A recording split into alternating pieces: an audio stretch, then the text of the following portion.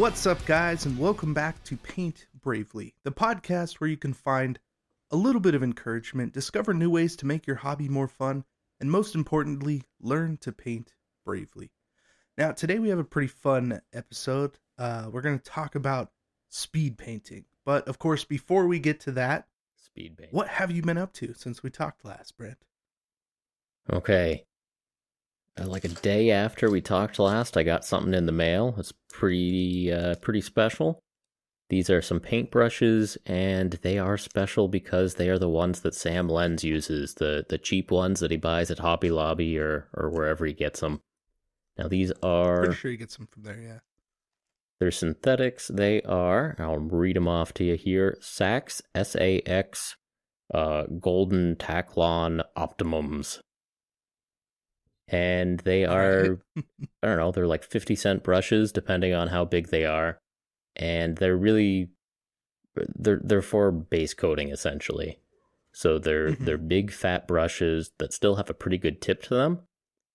And so you can kind of start just laying down the big, meaty base coats. And because it does have a pretty good tip on it, you can get pretty far into the details, actually, using just this one big brush. And, you know, this line of paintbrushes has a bunch of different sizes and styles, but I'm using the rounds and just one of the bigger size rounds, like size 4, 6, 8. Actually, just today I was using a size 8, and I got a good deal of work done with this big, beefy brush. And it's nice because it holds more paint. You don't have to go back to the palette as often. And it's a good way to get a lot of the base coating done for a 50-cent brush or whatever it is. So yeah, that's been the brush that's kind of gone around that, you know, Sam Lenz talked about, and I still haven't tried them. I've seen them at Hobby Lobby. I still haven't picked them up. I mean, they are super cheap. I think the size that he talks about or that people end up using is I think it's the size 4. Sure. Which is a big brush. Yeah. But hey, I mean, if it's got a good point on it, then yeah, that's gonna go a long way. Yeah. Yeah, for shipping cost reasons. So I didn't order from Hobby Lobby. The place I found online was like a school supply website or something. But you Okay. Google Sax Optimum Golden Taklon and just see what's selling it at what prices. And they were selling 6 packs of whatever size you wanted. And the 6 packs were, I don't know, $4 for 6, depending on the size. But it was free shipping if you got, I'm trying to think now, I think I might have ordered $50 of these, but whatever, it's worth it. Or I was hoping it was worth it. I was counting on it being worth they're it. So. Good. That's pretty great though. Yeah, so I got, I just went down the menu and got, at least 1 pack of each of the sizes. I think I did remember that size 4 was kind of what gets talked about a lot. So I bought, a couple packs of size 4, and I just got a little bit of everything else. But even as you go up in size, like I said, I've got a size 8 here in my hand, and it has a meaty belly, but it does come to a point there. Pretty nice looking point. So, hey, there you go. That's what's new with me. I got some cheap brushes in the mail, different from my ordinary cheap brushes. Right. You use synthetic brushes for pretty much everything, don't you? Pretty much everything, yeah. And I used to have a go-to like Walmart pack of brushes, just the variety pack of folk art brushes that were in the arts and crafts section of Walmart. Not the $2.99 pack. You go for the $3.99 pack. We've talked about this before, but it's a situation where you get a variety in that pack. You get your 7 or 8 different brushes in there, and I like about 3 or 4 of the sizes in there, and I'll use all of them eventually. But it is nice to just say, I want a 6 pack of size 4 Sax Optimum Golden Taklon. Yeah. Yeah.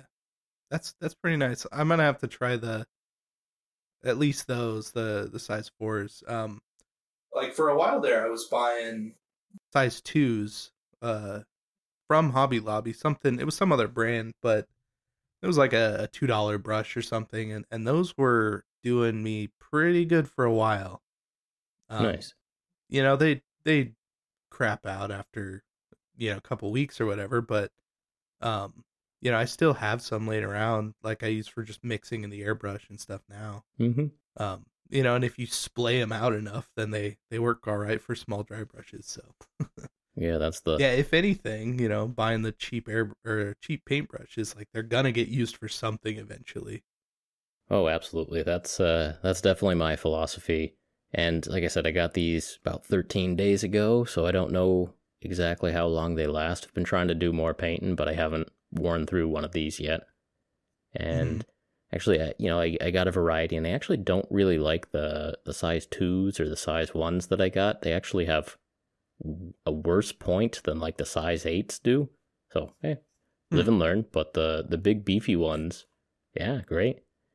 And actually, a year or two ago now, I took a class with Sam Lenz, and as part of the class, he gives you like something to use as a palette. He gives you a paper plate. He gives you a cup of water. And he gives you a size 4 Saks Optimum Sam Lenz broadsword painting brush. Right. And I remember at the time I was like, oh yeah, this is what Sam's been talking about, and I like saved that one brush. Like I need to remember this. I need to reverse engineer where he got this from, and that's going to be the secret. And now here we are. So, all right, I'll pass it back to you. What's new with you, Casey? Let's see. So I finally finished that Orc Army that I've been talking about for like the last month and a half. Yeah, I finally sat down, and just did it all. I did the whole thing. Yeah, and I'm feeling pretty good about that. It's been on my mind for a long time to have a 40K Orc Army. So it's kind of a weird thing. It's done. I don't know what to do next. I'm lost. Where is it right now? Is it on your shelf, or does it have a place of honor? Yeah, so it's actually on the other side of the camera. It's not in a place of honor, really, because I had to move the army so I could start a new video because it was on the desk behind me. Yeah. And I was like, all right, done with the army, and it kind of shoved it off, and it's just sitting on like the top of a bookshelf.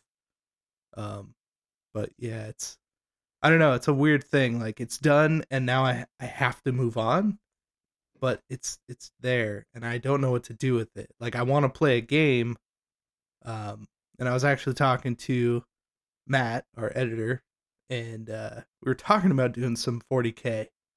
So I'm kind of hoping we get to do that at some point. I still haven't gotten an Indomitus box, so I don't have the rule book. I mean, I know it comes in other books and stuff, or other boxes, but yeah, I still haven't done that.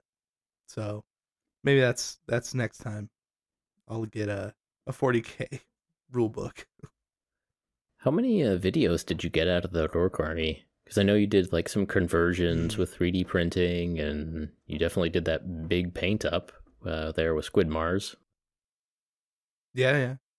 That was the one I finished the army in. I think four videos for the one army.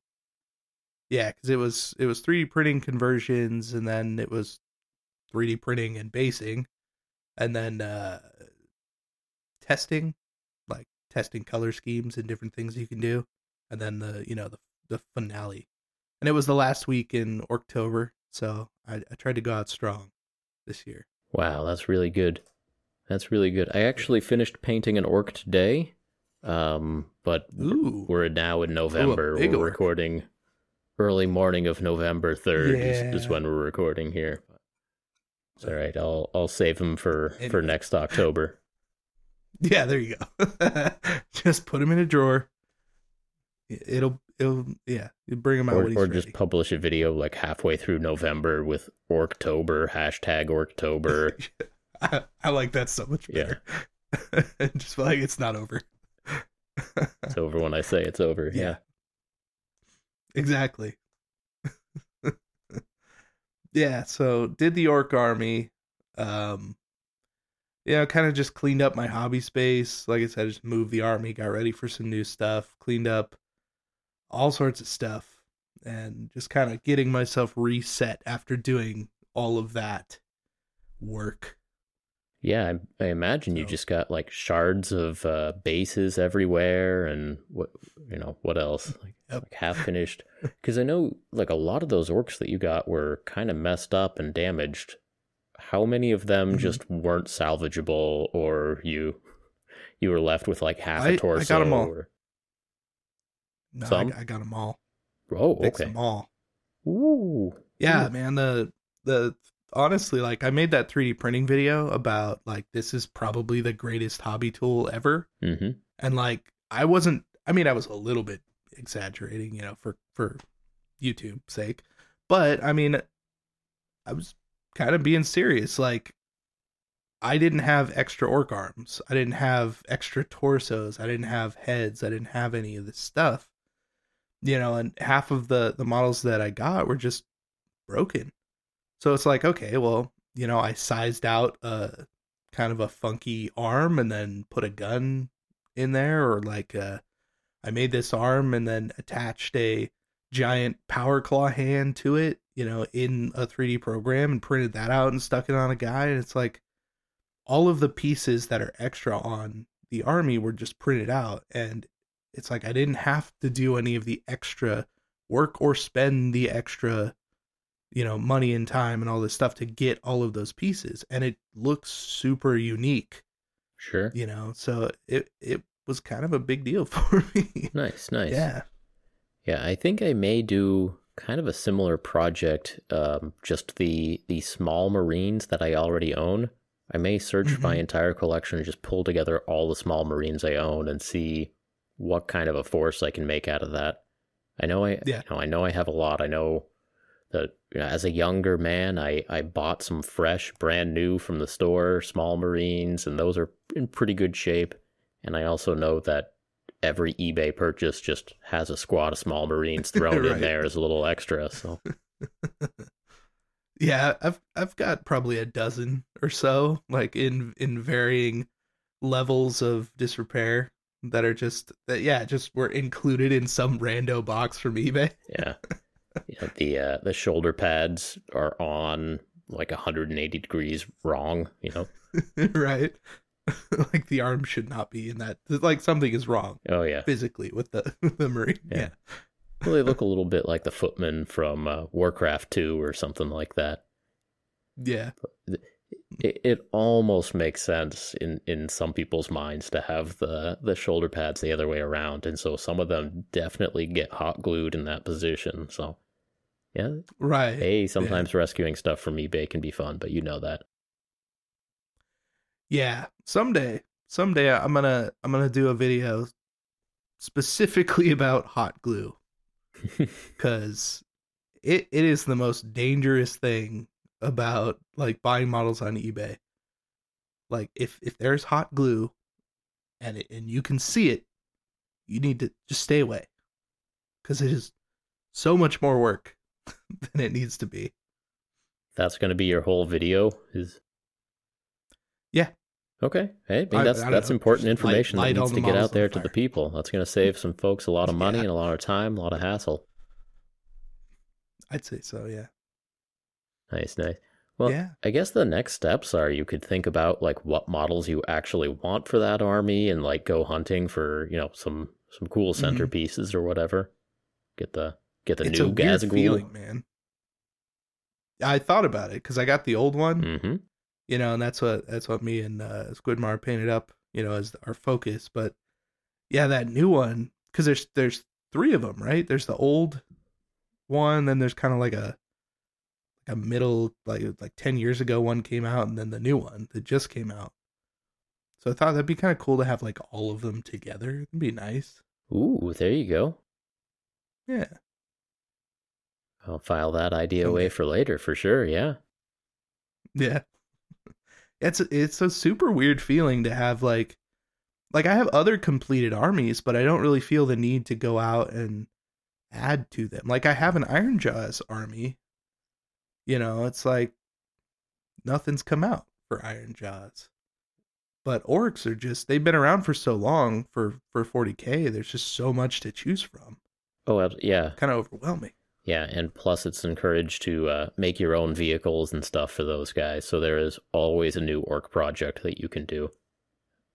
Yeah. Always, Well, what is always. the saying that every kit is an orc kit? Yes, Yeah. very true. I like that saying a lot. Yeah, well, congratulations on finishing that army. You think about what's next, but very well done. Be proud. Be proud. Thank you. Someday I'll finish an army and you can congratulate me. Don't you have a corn army you still need to do? Or did you do that while I wasn't looking? Yeah. I haven't done that yet. So I have a box and I have an entire Corn Demons army with like I think it's 80 or 90 bloodletters. Yeah. There's a lot. And I haven't even like I opened it and kind of went through it a little bit. But I haven't really I don't know, checked it out enough to know how much work it's going to be. I think it's probably going to be quite a bit cuz someone previously that bought it previously stripped the whole army and they resold it as a project. Here's a project lot on eBay. But I paid a cool $100 for that army, and it is gigantic. So someday, it's there. Yeah, it's gonna be it's good. right behind me in a box. Yeah. So. All right. Yeah. I've got one more update to sort of brag about here, but I started in Sweet. on the hobby streak on Twitter. Mm-hmm. So just hashtag hobby streak, and then the idea is that you do a little bit on your hobby every day. And if you really just make that a habit and make it, part of your routine that I got to do something for my hobby today so that I can post hashtag hobby streak day 15, whatever. And of course the person I know who's really gone all in on this is Dana Howell, and she's on day 600 and something now. Yeah, it's up there. I think she's at like 650 something or 660 something. Like it's up there. And yeah, we've talked about this before of how do you make your hobby part of your day, and well, here's one little gimmick that we'll see if it works, but so far I've actually, as of this recording, I'm 2 weeks in. Nice. So if you check out my Twitter, I don't know how to use Twitter, but I know how to post like a bad tweeting. Photo and hashtag hobby streak, and then try to remember what number day I'm on, and I type that number in. Right. Yeah. The secret to doing that? Just use Instagram. So, man, okay, here's a whole different topic, but I'm kind of getting like a hierarchy of social media pages. Mm-hmm. So obviously YouTube is the one that I care about, and like I try not to post like low quality videos ever. I'm not cluttering up the YouTube channel with anything subpar. Sure. And then we got this channel. We got a separate channel to just yammer at each other, and we try to make it decent, but we know what this is. We know what this is. Yeah, we know what this is. And then on my hierarchy, next is Instagram, which, man, when I started the YouTube channel, I go and look at Scott Miniak, and he's got in his description box for his videos, he's got like 10 different platforms just going down the list. And just like, that's what YouTubers do. I gotta get in all these. I'm like, all right, I'll learn one at a time. And so like a year ago, I put Instagram on my phone, and like I still don't understand how to make a story on Instagram, but it is not important. It's not important. I know how to like every once in a while post a picture, and I try to be like a little bit careful about that. Like try to post nice pictures, like not just flood. I'm not doing it every day, like work in progress for the the sake of posting something. Yeah. I've actually like unfollowed a few of those. It's just like, I've seen enough of this half finished, whatever it is. Like, Yeah. So in my mind, like Instagram is the one where I'll post like one or two pictures or one or two posts, maybe with multiple pictures of each project. Maybe an occasional like silly picture of some cats doing something annoying. Like, but on the whole, curated a little bit. Okay. There was a time, a month or two back when Dwarven Forge was like, "Hey, you want to do a video for us?" I'm like, I don't have time for that, but make an Instagram post. Like that's going down the hierarchy. Like, yeah, I could take a picture of that, throw that. Yeah, sure. Yeah. And now Twitter. Like I have like learned how to use Twitter 14 days ago, and Okay. I know how to do hashtag. And that's how long your hobby streak. Yeah, by the time you all are listening to this, it'll be 21 days ago, hopefully. And hopefully I'll be on Hobby Streak Day 21 and not like Hobby Streak Day 3 as I restart or something like that. But, yeah. Yeah. No, you got it, man. I mean, what else are you gonna be doing? You gotta do more hobby. You gotta make those videos. Come on. I guess where I was going with this is I'm actually kind of enjoying it. So again, Twitter, I'm putting on my hierarchy of just like I'm putting a post every day, even if it is just a work in progress shot of something that I've made. 2 extra coats of base coats on there. An extra 30 minutes or an hour of extra base coating on this model. That's going up on Twitter. Have fun with that, Twitter folks. Yeah.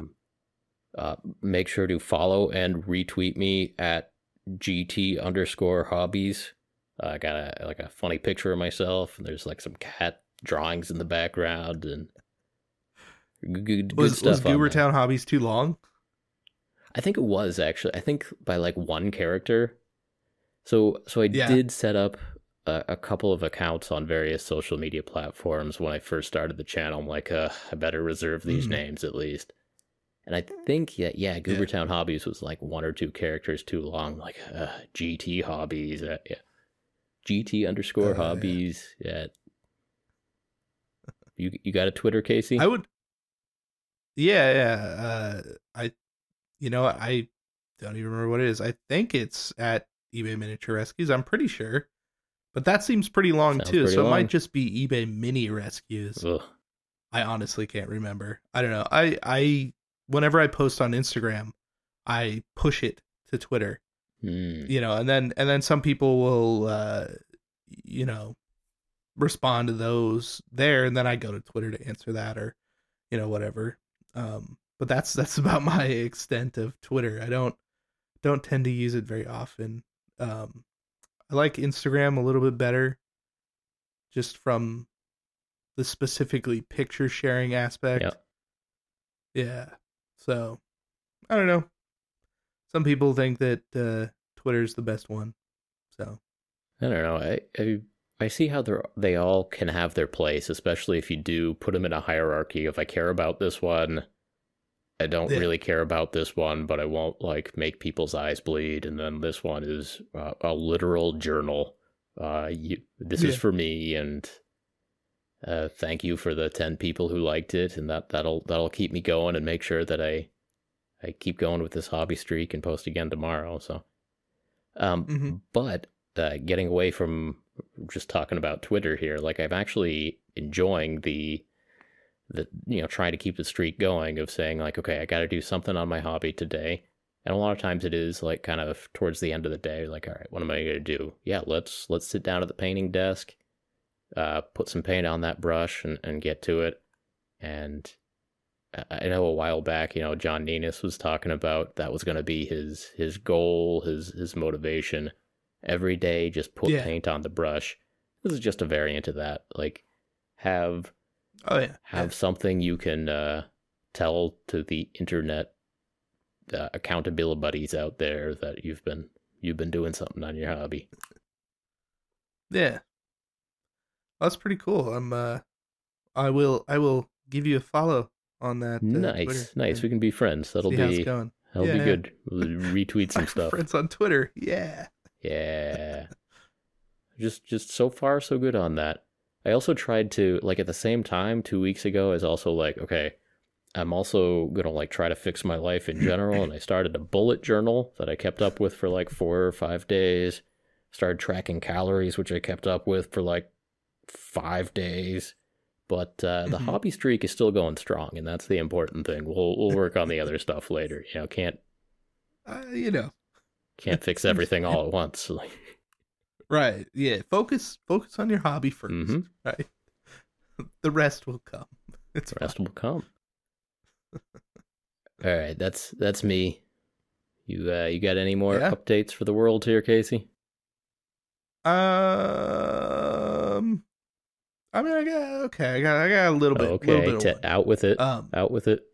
Just a little smidge, right? Okay. So my wife, because my office, like we when we put the wall up, we split the room that we have back here. She has to walk through my office to get to her office now. So she's got to, see all of this stuff all the time. Not that she really didn't before, but, it was in a closet, right? Now it's all in her face all the time. So she expressed interest in actually painting something the other day. I think I was just scrolling on Instagram, like looking at somebody way better than I am at painting. And she's like, "Oh, that's a nice, painting." Like painting, canvas painting. Like, no. This is not a canvas painting. And she was blown away, right? Go figure. So I printed out, 3D printed out a bust for her to paint. And she is looking forward to doing that. So I'm not sure what I'm going to do with that yet. If I'm going to film that and make a video or just see what she can do. But she was like really excited to paint a bust. And she wanted to try hard on it too. Right. So, Yeah. like a year ago, you had a video where your wife and your kid were painting minis, contrast paint sort of thing. Yeah. My wife and my 2 nephews tested contrast paints like right when they came out. Oh yeah. The thing was, oh, these are so good for beginners, and it was like, okay, I'm gonna show them the videos, show them how it works, all this. Let's see if it is, and it's like it's not. It really isn't. Like, don't believe that. Yeah, I was just thinking of like how would you frame it? My wife's first mini, but yeah, no, it's not. That actually in that video, I showed her first mini, which I can probably get a picture to Matt to put up. So it's impressive, is why. Yeah, like her first mini, she painted a Corn Berserker. Okay. And I bought a box right when I was getting back into it. I bought a box of Corn Berserker, some paint, went for it, and I'm like, all right, I'm actually feeling pretty good. Like, I'm way better than I thought I was. And then she goes and she's like, oh, I'll try that, and paints it, and it's like, fine. I guess I should just quit.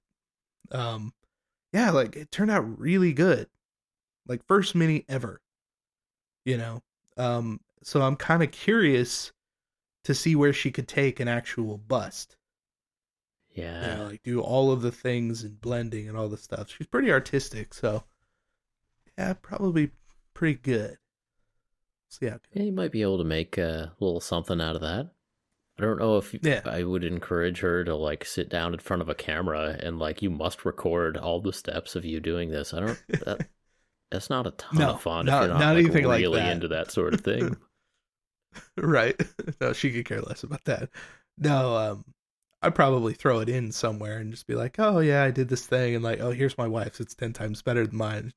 She's been doing this, for 2 days. Right. So that's a good segment. Yeah. So we'll see how that goes. What is the bust? See if I can get an update out at some point. I found it on My Mini Factory. I can't remember who the sculptor is, but it's this kind of old goblin looking guy. He's kind of got a pipe hanging out of his mouth, and there's a little toad on top of his head. I just looked really cool, so yeah, I just printed it out.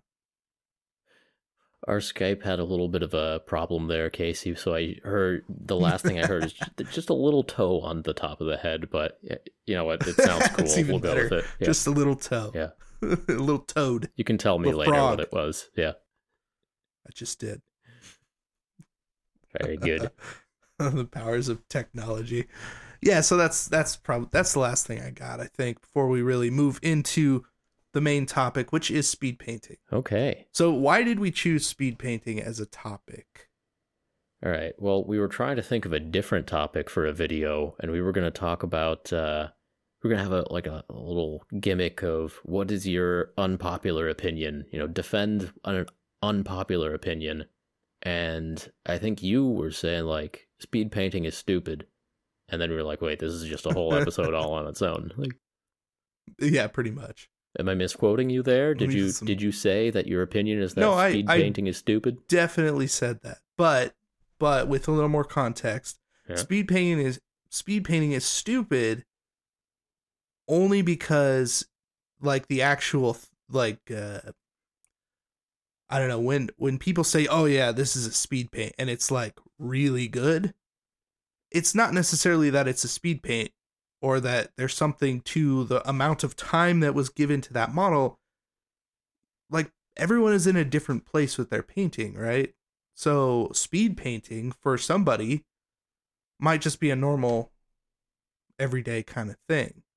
Yeah. Or I guess it might we can take start someone with like, what does the triple. phrase mean? Where does it come from, and where do we Yeah. see it most often? Okay. Well, let's see here. So the term speed painting just means that you are going to paint a model in either a certain amount of time, or that it was quick enough that you can say, this is an above average job for the amount of time that I put into it. So if I'm going to paint a Space Marine, maybe to do like a pretty alright job, it's going to take me, and this is where it just gets weird, right? It might take me 3 hours to do something pretty cool. Might take somebody else 6 hours to do the same job. But either way, if it's less than my normal time to paint something, I can technically call it a speed paint because I was rushing myself, right? Sure. Yeah. I think that's fair. And it's also a little bit of a defense mechanism if you're showing off your army, or you're like, yeah, this was something I did as a speed paint. It's Right. it's good for a speed paint. So you can do it as a defense mechanism, or you could also do it as like a weird humble brag of like, yeah, it was a speed paint. Like, Yeah. maybe you're lying, because it looks pretty good. But Well, I think the best example that I've seen where, and I'm not saying that it's a humble brag at all, but where the differences are, who's it? Marco Frazzoni, right? He does speed painting, and he's like, yeah, I spent 2.5 hours on this warband, and it's like, no, you didn't. But it's like, no, he really did. right. But it just looks so good. Yeah, we'll definitely be talking about that. Yeah. Yeah. And then there also is the literally having out a watch or a timer or something, and like trying to beat the clock, or I don't know, like make a point, or impress your friends, make a point or impress people on YouTube, or whatever. Yeah.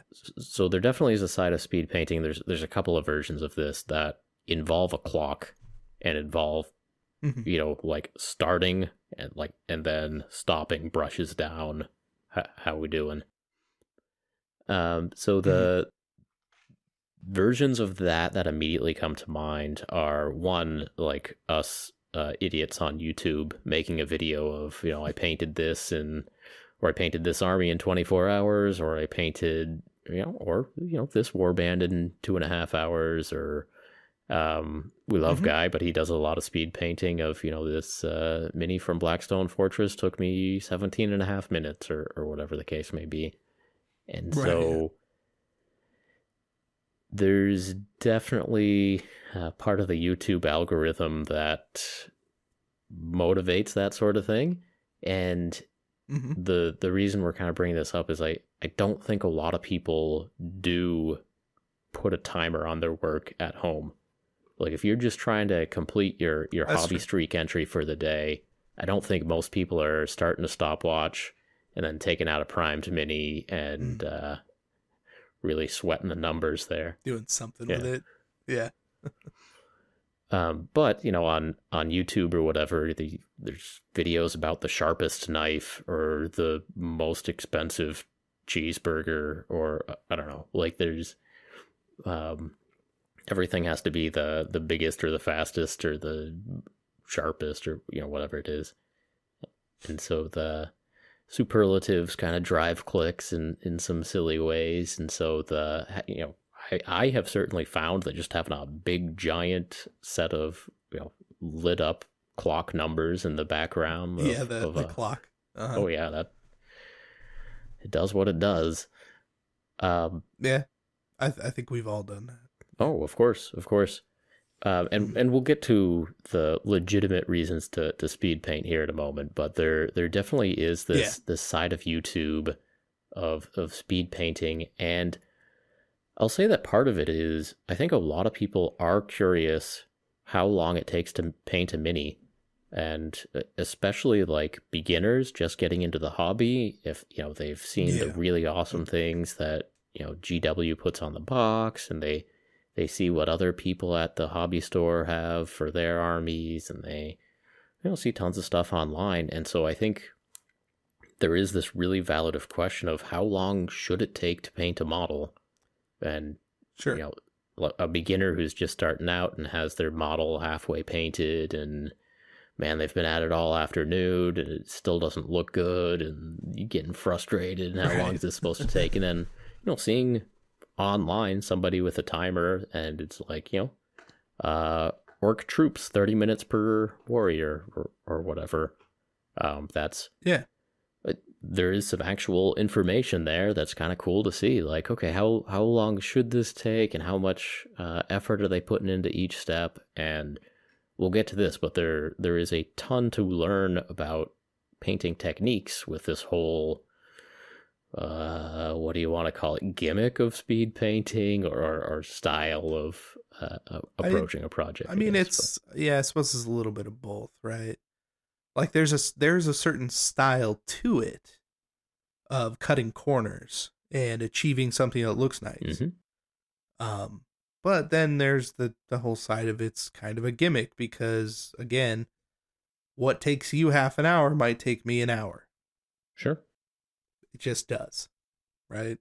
Yeah, and trying to say that a model takes 3 hours or 30 minutes or whatever, it depends so much on the model, so much on the paint scheme, so much on the painter, that it's really hard to say. But when you see a video that says you can paint your orc lads in 15 minutes each, you're like, how are they doing that? What?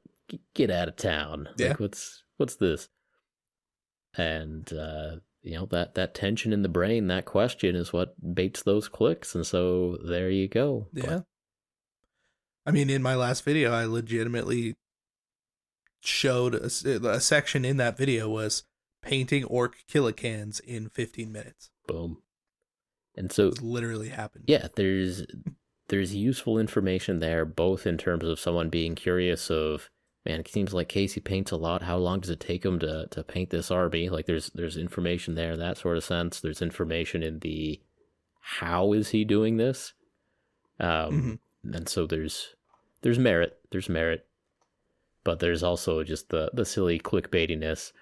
And then let's move away from YouTube for a little while here. There's also speed painting as like real life competitions at a store, at a convention. And I have done that many times at Gen Con, actually. The first time I went to Gen Con, that was like my favorite thing. And then went back the second year for Gen Con, and I signed up for way too many speed painting events and burned myself out on it. But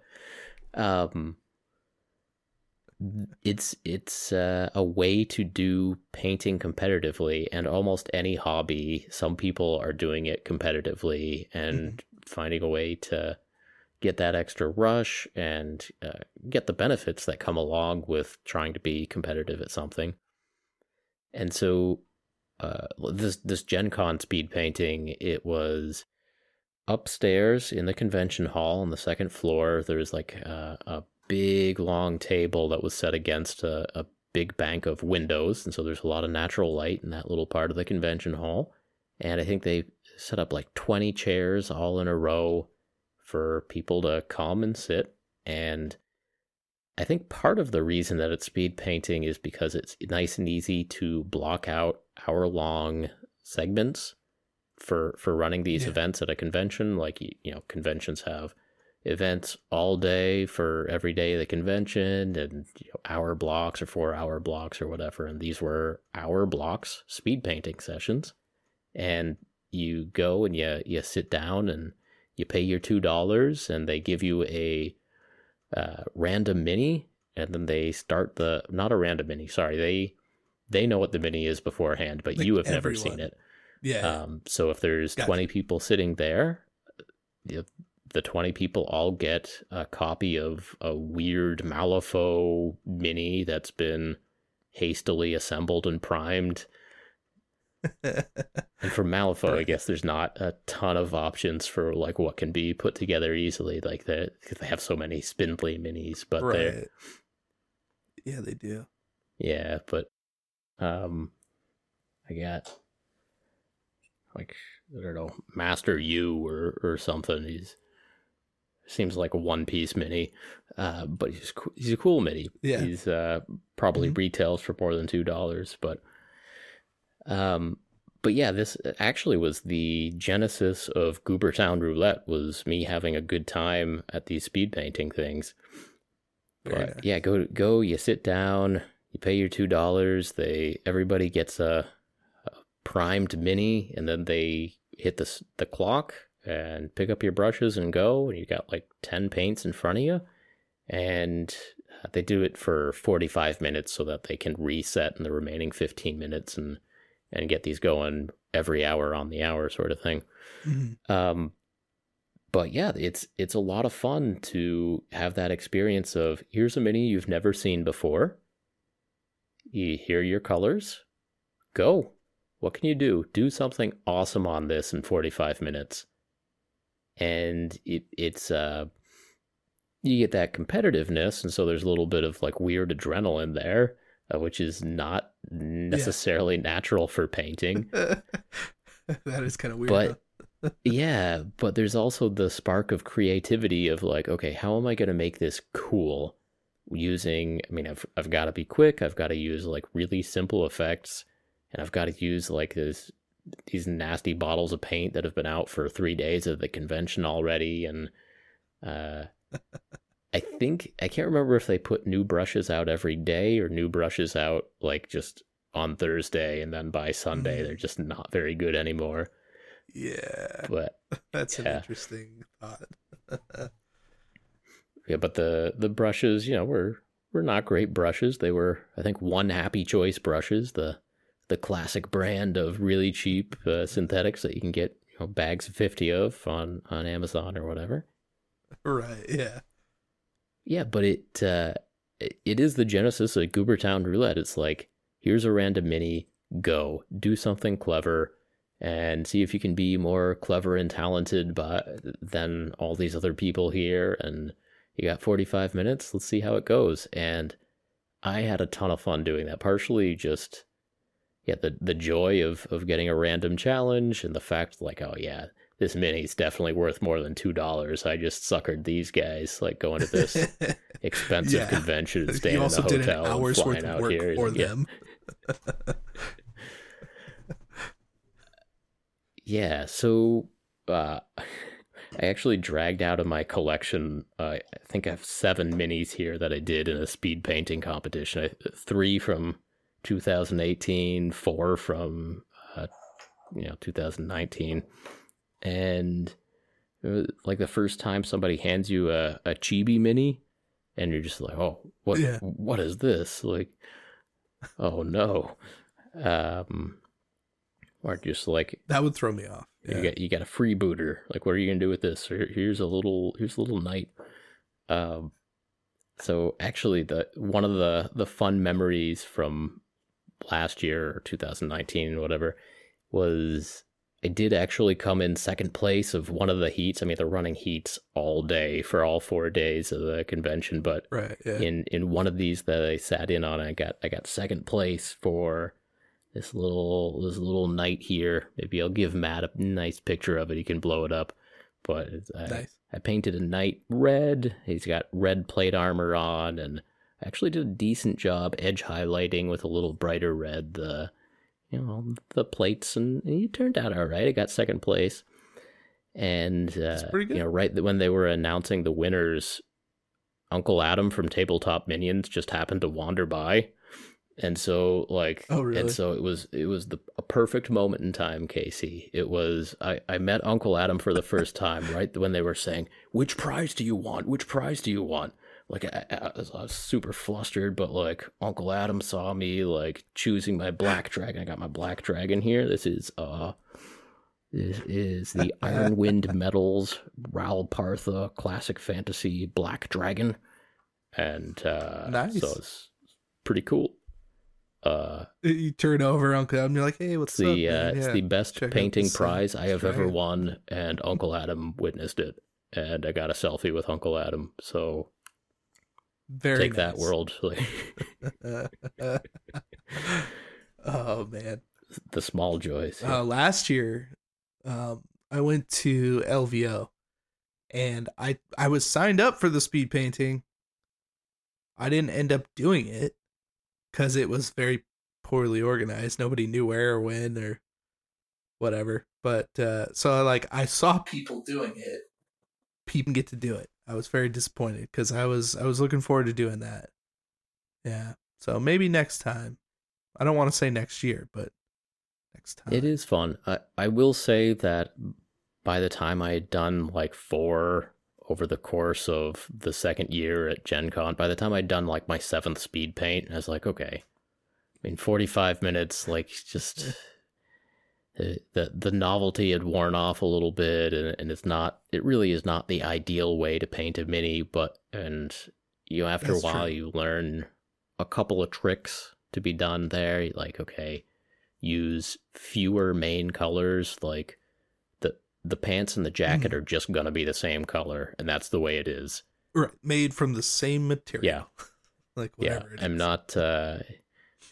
I'm not carefully painting around the belts and stuff. Like, just the entire mini is gonna be blue, and then if I have time, I'll make the belt black. There's certain little tricks and rules that you teach yourself there, and the people who were doing really well had a really good technique for doing a lot of dry brushing on the minis and making them look really good, which makes total sense. Yeah. But there is this new skill learning that you can do in these sorts of things, which to a point is awesome. Varying up your routines is always a good thing to do. So. Mm-hmm. Well, I mean, one of the biggest things that you end up learning, I suppose, is, yeah, like, what are the things that you can do that just cut time off things? Like, dry brushing is a very good technique. It's very effective and often kind of underutilized.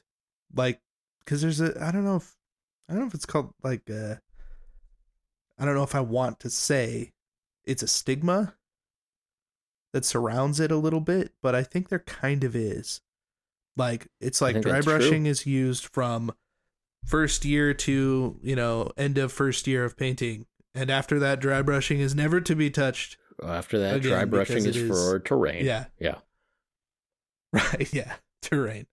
I think that's really true, is that there is a lot you can do with dry brushing, and I'm also kind of getting back around to appreciating dry brushing and giving it another chance and seeing what I can do with it again. Mm-hmm. But it is a very powerful technique that can, just do all your edge highlighting for you in like 30 seconds if you know what you're doing with it. Yeah. It's a solid tool. Yeah. And, if you put yourself in a situation where you're not giving yourself 2 hours to do edge highlighting, but you are giving yourself a dry brush and 2 minutes to do edge highlighting, you can do some pretty cool highlighting with a skilled little dry brush there. And it's good to understand all the tools that you have at your disposal. And the look isn't exactly the same.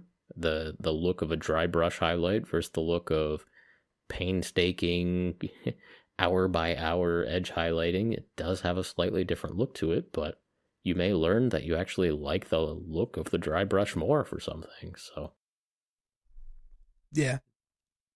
Yeah, I mean, sometimes I specifically go for it because it does look different. It has that kind of chalky, broken, uneven line depending on, where the paint builds. mm-hmm. So if it's like, well, this is a leather pouch, it probably looks like that. Like, makes perfect sense.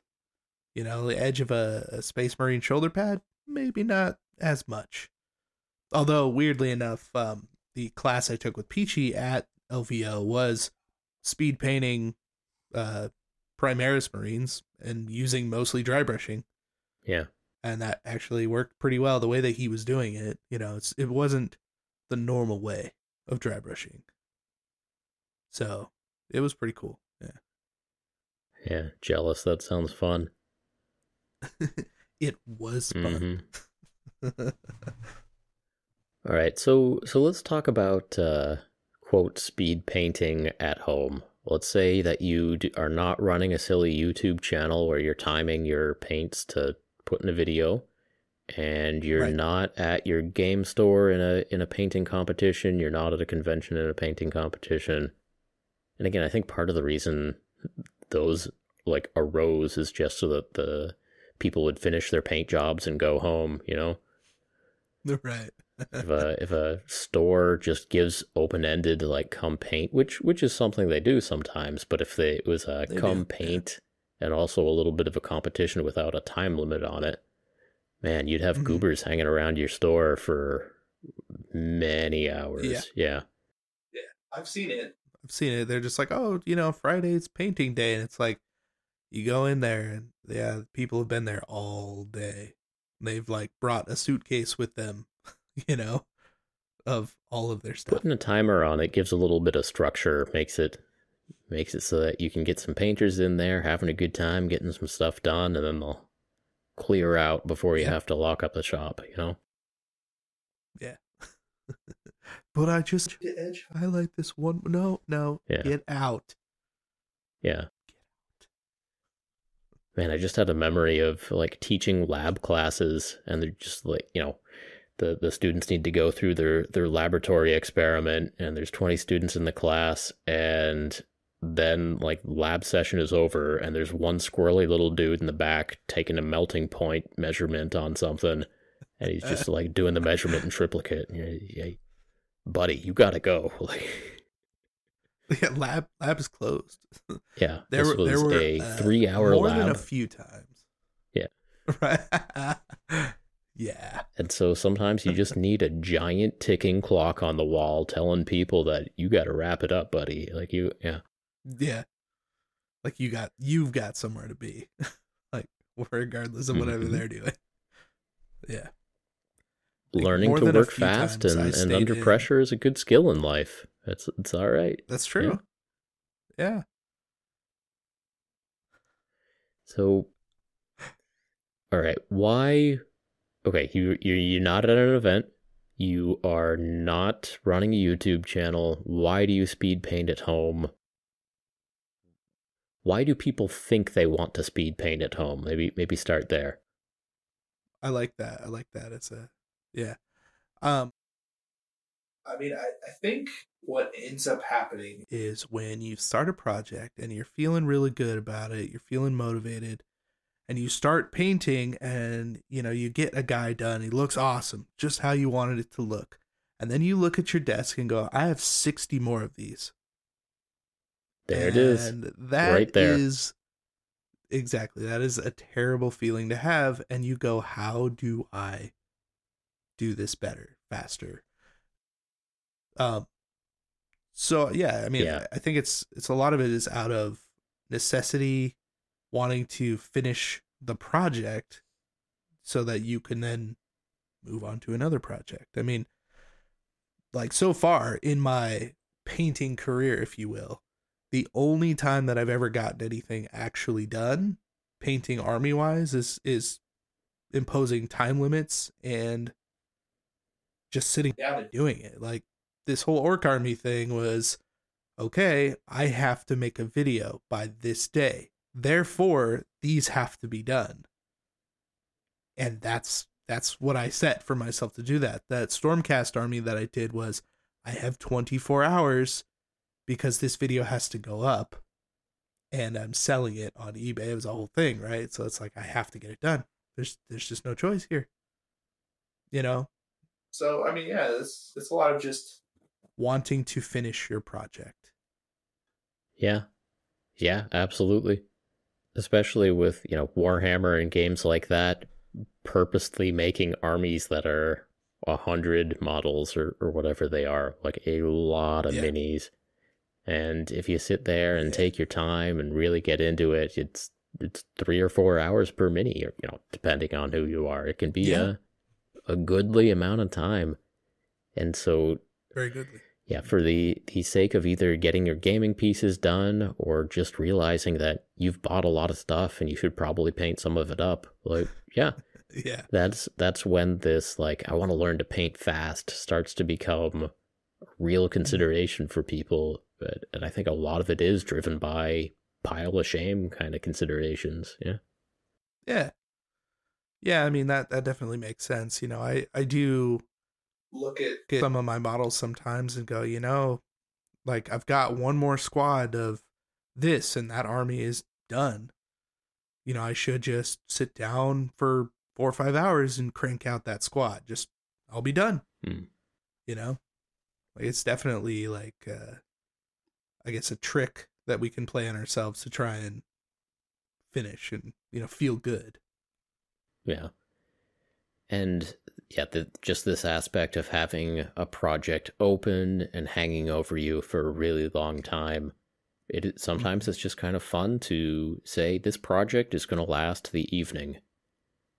Yeah, and yeah, I mean that's just the difference between binging a TV show and watching one episode a week over the course of the winter or whatever. Yeah. I certainly also enjoy the binge of just getting in there and watching all the Mandalorian at once instead of waiting 2.5 months to see what's going to happen to Mando, So you're going to wait 2.5 months? I literally have no choice. Before you watch it? I'm going. I know. No. I know you don't have a choice. I have no choice but to watch like 2 hours after it's released every morning when I wake up on Fridays. That's what you got to do. Right. That's what I'm saying. Like, are you watching them or are you waiting? Yeah. No, there's no way to wait. No, especially we're on the internet. Like, we're gonna learn. Like, if Baby Yoda dies and I don't watch it happen, I'm going to be very upset. Yeah. When do you see that first? Anything on social media? Yeah, I mean, it's like Ned Stark. Like the end of season 1 of Game of Thrones. Like. Right. Spoilers.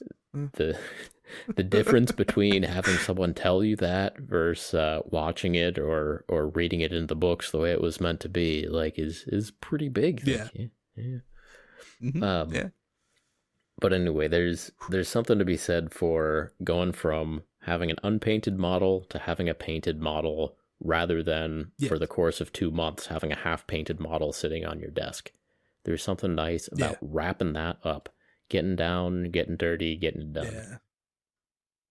Yeah, especially if you're batch painting large groups and, it's like you get one step done. You're like, all right, cool, I got one step done. But, you follow through on the rest of them and you're just like, oh.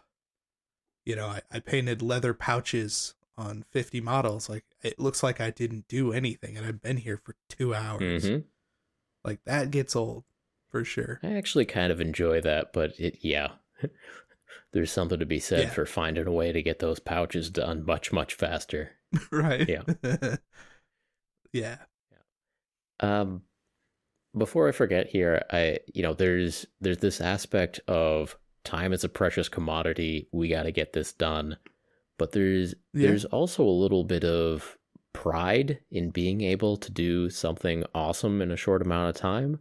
The artistry of it. So I can't help but think of like street artists, especially the ones who have their cans of spray paint out on the sidewalk and they're making like planets and galaxies and stuff.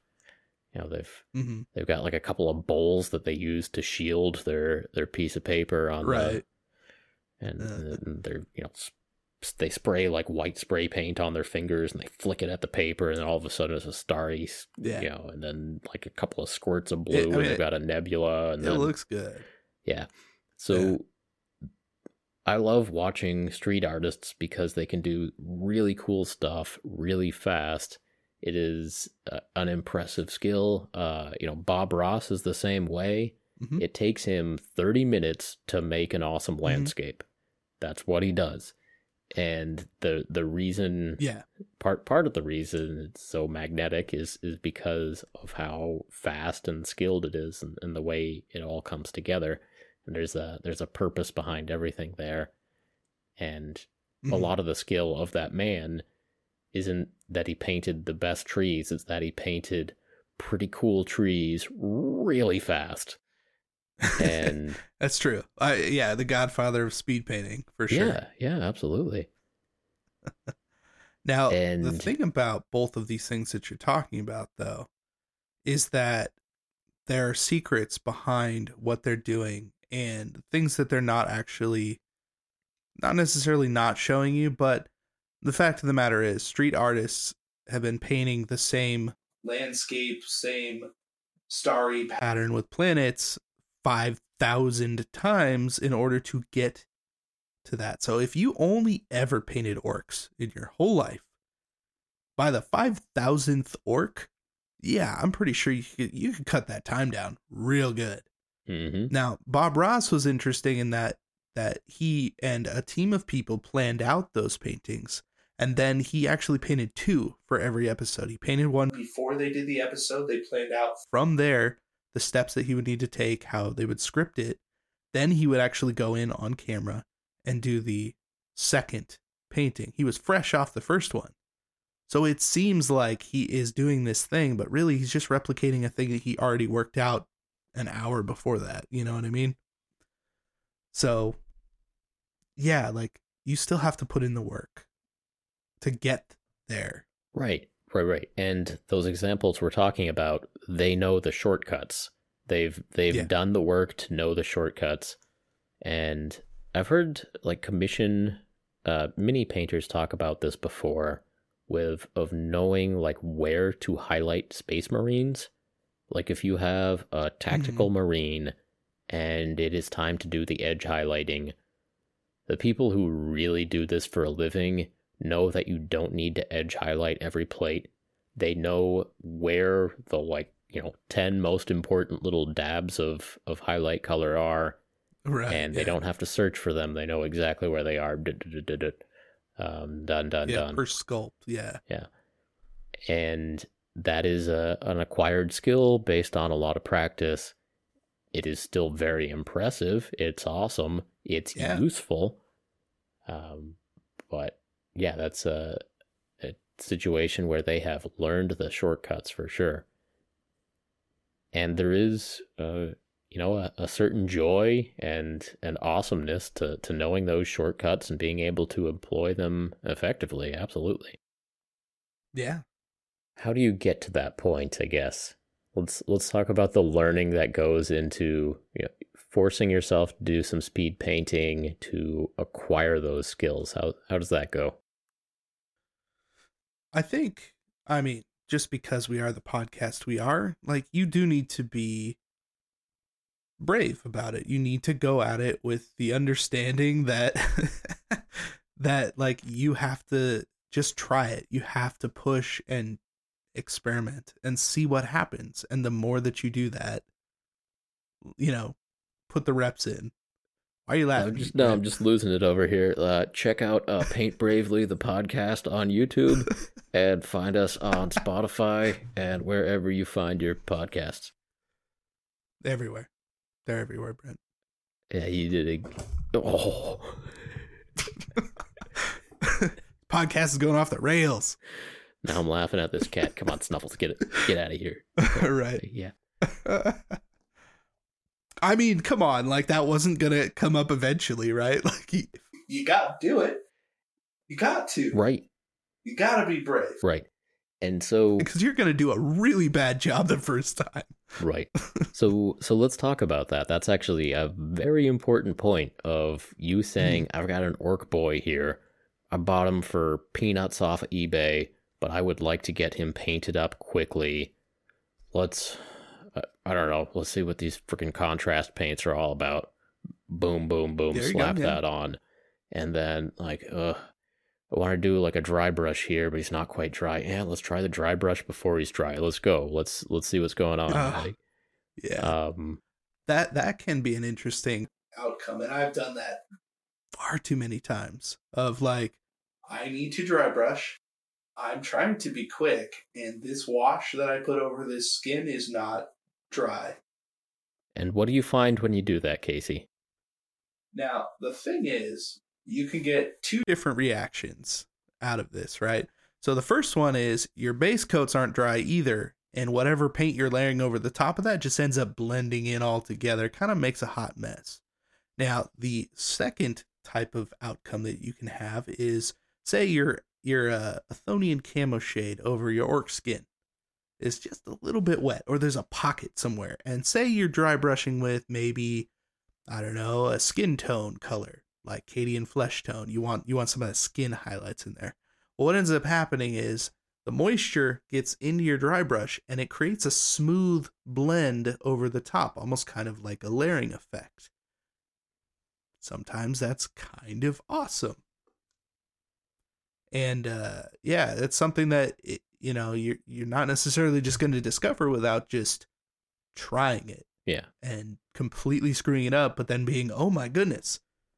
Happy little accident, right? Yeah. Yeah, we have that written here in our notes. Happy little accidents. Like, yeah. It's real if you're, not giving things time to dry, or if you, maybe you did give things enough time to dry and you're getting your dry brush ready, but you don't got 3 minutes to get all the paint off of your dry brush. You put the paint on the brush, right, wipe it on the napkin 1, 2, 3 times, boom, onto the mini. That's not a real dry brush. That brush isn't dry. That's like an overbrush at this point. That's a kind of a heavy dry brush, which is its own thing and gives its own effect. But yeah, there's several techniques where you can kind of wander into accidentally of, especially like accidentally wet blending or something like that. Right. It's very easy to wander into that. And then when you realize that's kind of cool, you can purposely do that and really walk yourself into some learning, which is great. Yeah. Yeah, I mean, you wouldn't have figured those things out unless you just decided whatever the outcome is going to be. I'm going to try something. Just going for it and seeing what happens. Yeah. And they're, especially eBay models, are definitely like primo models to try this stuff on, because I don't know, for me especially, I don't have as much of an attachment, I guess, to something I just randomly bought off of eBay. Also, you turn like, around and sell it half the time anyway, so yeah. Well, that's very true, yeah. Like, I don't have that emotional attachment to, the model or whatever's going on. Like, sometimes I do, because I wanted the thing, right? But it also kind of frees you up. Yeah. To just try new things, because it's like, what? I bought this off eBay. Like, I stripped the paint off. Like, even stripping models is like, that's the key that unlocks in your brain that says, yes, if I screw this model up, I can literally just strip it again and try again. Right. Right. So there's no reason for you not to try. Yeah. If you decide that this model is going to be painted by the end of the evening or by the end of this Seinfeld episode or whatever, like, you have already written that model off. You said, like, in an hour, I'm going to stop caring about this model. So let's get to it. Let's see what happens. And I think that's, really valuable.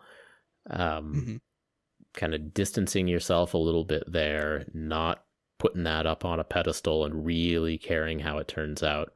Like, so many of my projects have stalled because I've said, like, man, I don't know what the perfect paint scheme for this is, or maybe when the day comes when I can really freehand better or blend better or whatever, like, when I get the perfect color, I'll do this. If you just no, we're getting this done.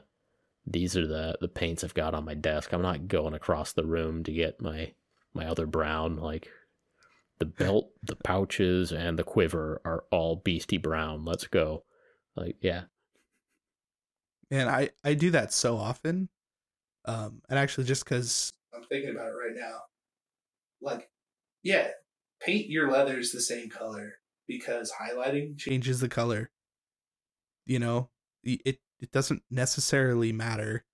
And if you want the leathers to be a different color, put an extra coat of wash over it. It will get darker. Sure. Like, you can change them after the fact. Yeah. I'm reminded of George R.R. Martin again. I watch a lot of his interviews, and a question that he gets like every time is, how do I start writing? And his answer is always the same. He always gets the same questions every interview, and he always has the same answers every interview, but I still like hearing him say it. But people will say, how do I write a series of best-selling low fantasy novels? And he'll say, write short stories. Write short stories. Do not start with a book. Like, do right. your whatever you write first is gonna be bad, or whatever. Like, get in there, get something done, and then move on to the next one, and then move on to the next one. Like, part of the advantage of speed painting is that you're going fast. You are accomplishing finished models, and they're coming off of the little assembly line there, and you're putting the reps in. You're working through some stuff. So let me ask you a question then. Would you say that your skill level as a miniature painter correlates to the time you put in, or how miniatures you end up painting over the course of however long? Hell, both. I mean, I think it is valuable to vary how much time you spend on a miniature. I think it's I think there's a lot to be learned going at your normal speed, and there's a lot to be learned going faster, and a lot to be learned going slower and being really methodical and really taking it to your best. Like, there's so much value in working at different speeds, because you learn different things based on the limitations or the freedoms that you have. So I would say that I do not recommend that you only speed paint, but if you've kind of fallen into a rut and you're doing things the same way every time, then I think it's really valuable to say, tonight I am painting this dwarf start to finish. Tonight this Imperial Guardsman is getting done, and so are his 4 squad mates. Like, I really like I like doing that kind of stuff almost like as a palate cleanser. Sure. Like, you've been grinding on something and you're just like, I just want the feeling of a finished whatever. And I just want to set it on the table and just look at it and be like, yeah, that's right. He's done. And I'm done with him. It's a good feeling. And it definitely, like, I mean, it gives you all those emotions, and it just motivates you to want to keep going, for me anyways. Man, doing this hobby streak this week, I've gotten done like 4 minis in the past couple of days, and hey, that's actually pretty cool. Maybe I should do this more often. Paint more often. Yeah, you should. And record it on Twitter. Yeah. Oh yeah. But yeah, if speed painting also is just like a weird little motivational thing for you, like if you do that, get that little bit of adrenaline and excitement of saying like, can I do this? The challenge aspect of it. Yeah.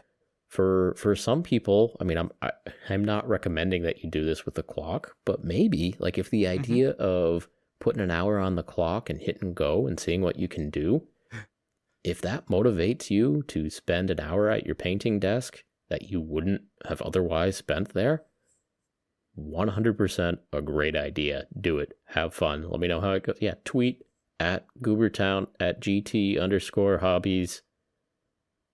And if I see it, I'll give it a heart. Look, we're learning. We're trying. Right. We'll figure that out. Yeah. Um,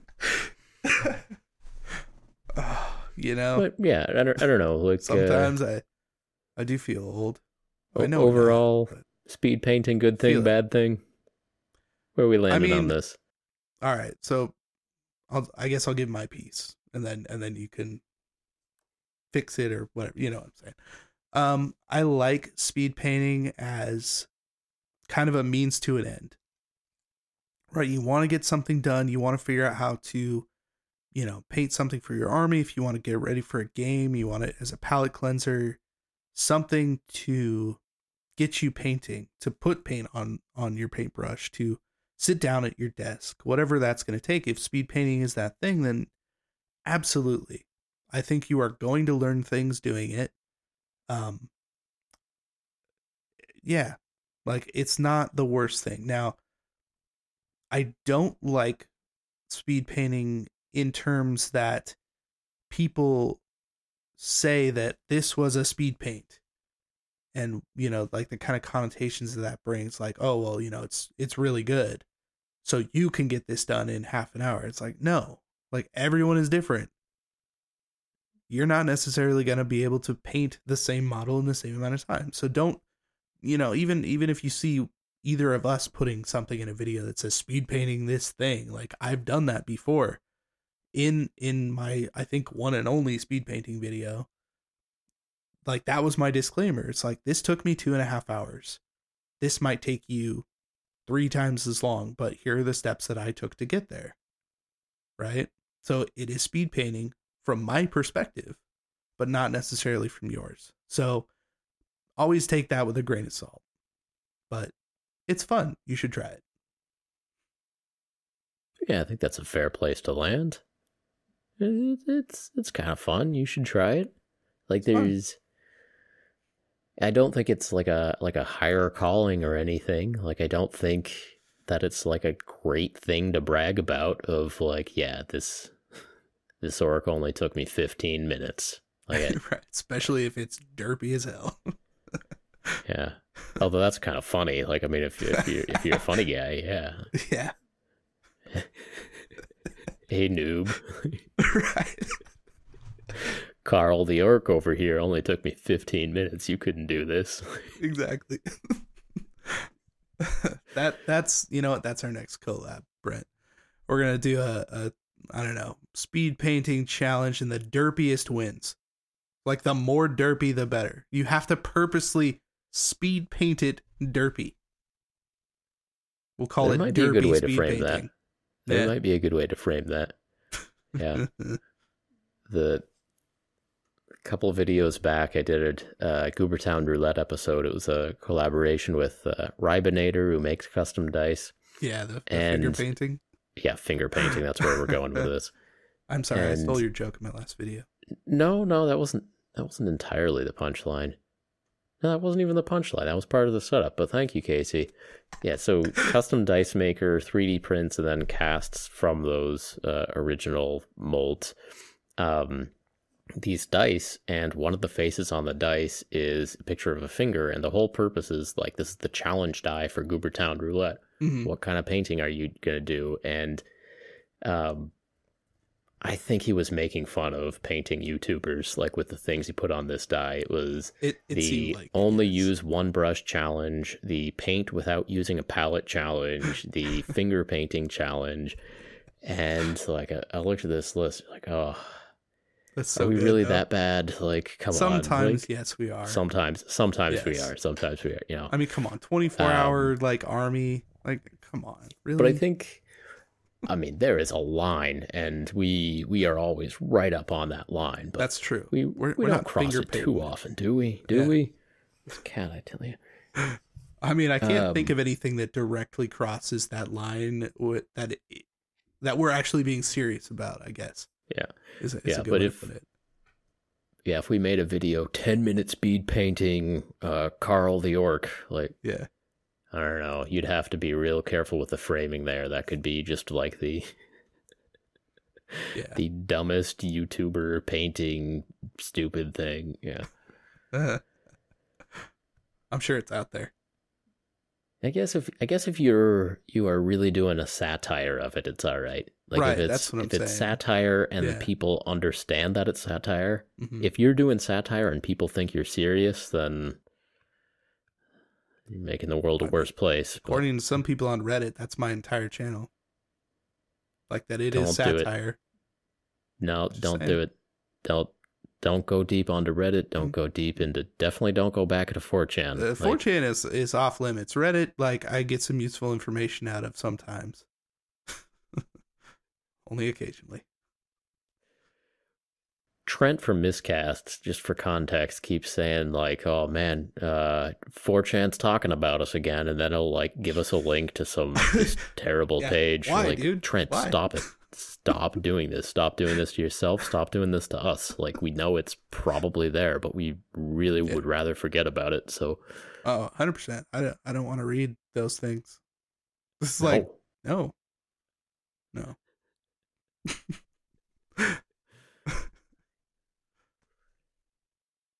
Okay, so I guess the thing that we're missing here, Casey, is that sometimes the YouTube challenge Mhm. videos actually have good ideas and like a little bit of nugget of a lesson that you can take and then try for yourself.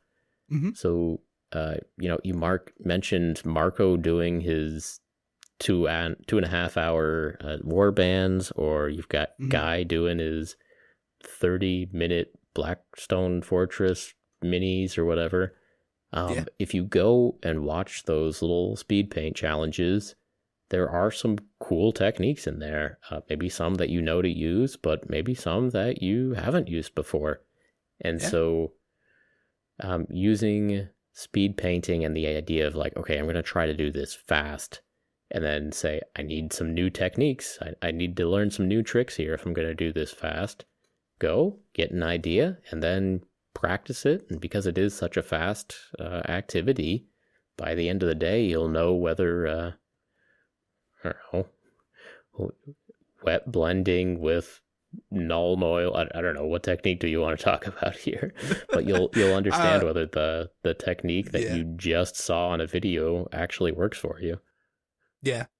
I mean, I think things like wet blending, because inherently, due to the nature of acrylic paints, you have to be quick with them. So, like, you can kind of see on certain models or, on certain types of things, banners, cloth, whatever, like how to do those things.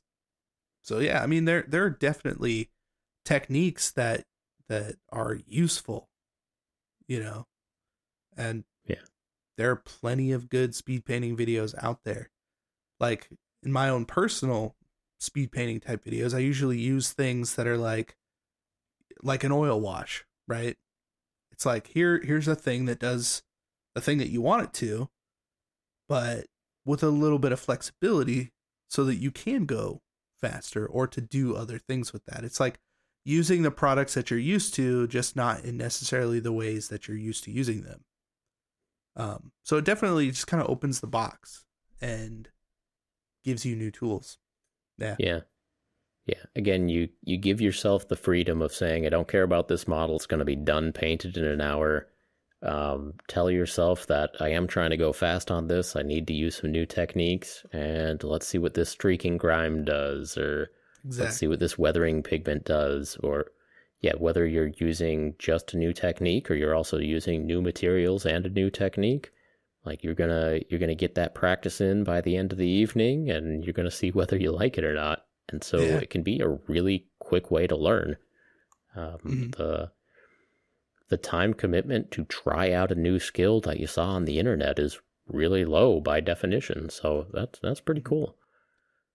Yeah, and I think not necessarily caring about the outcome, knowing that it's more about the learning experience and trying something new.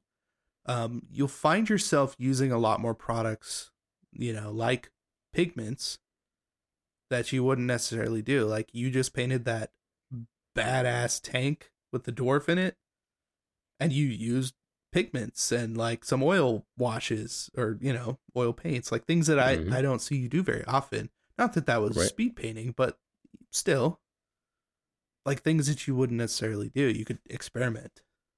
Yeah. anytime that you're pushing yourself outside your comfort zone, and in this case, you're trying to work fast, so you're trying to use new techniques and new materials. But anytime you're trying to use new techniques, new materials, that's always a good thing to jump in the deep end and give it a try.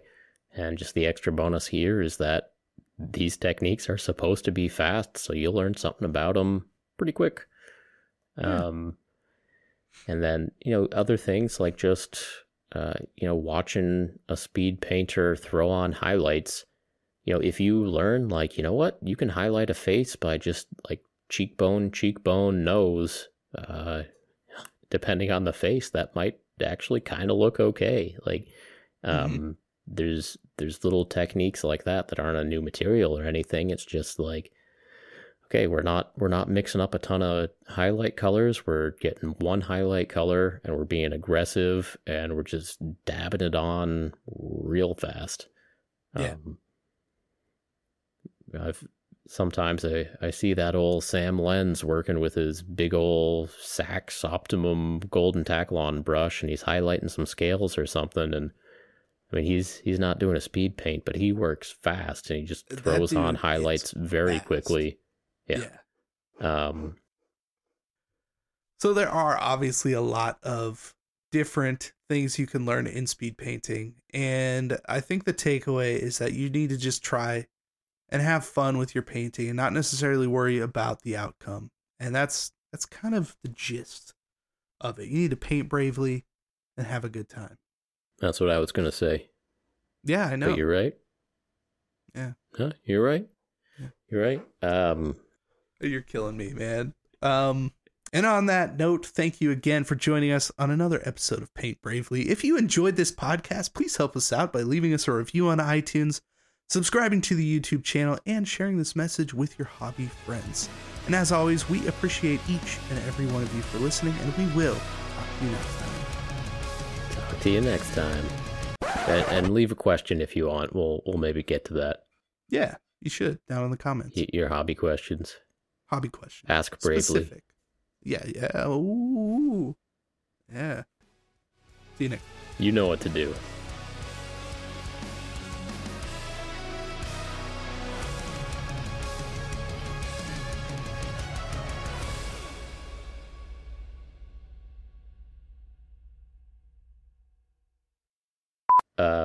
Okay, so the thing that we're kind of missing from this discussion is the silly YouTube speed painting YouTubers, whatever.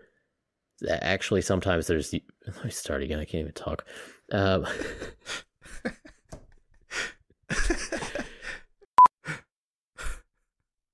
There's a cat digging in litter right now, and it hasn't made up its mind, so this could go on for a while. Casey, give some words of wisdom while I edit out this cat noise.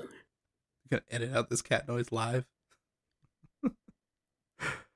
I'll edit it out later, but you need to talk now, Casey. Right. You're killing me, man. Let's see here. Mine cut off. What?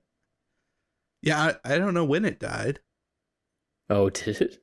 Yeah, I don't know what the hell. Like, I literally took the battery out of the charger, put it in. Son of a bitch. That makes my day, though. I'm happy about this. Does it? Little schadenfreude.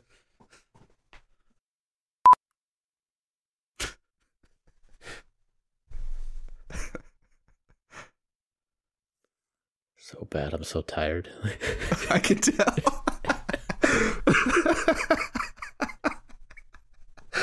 Oh.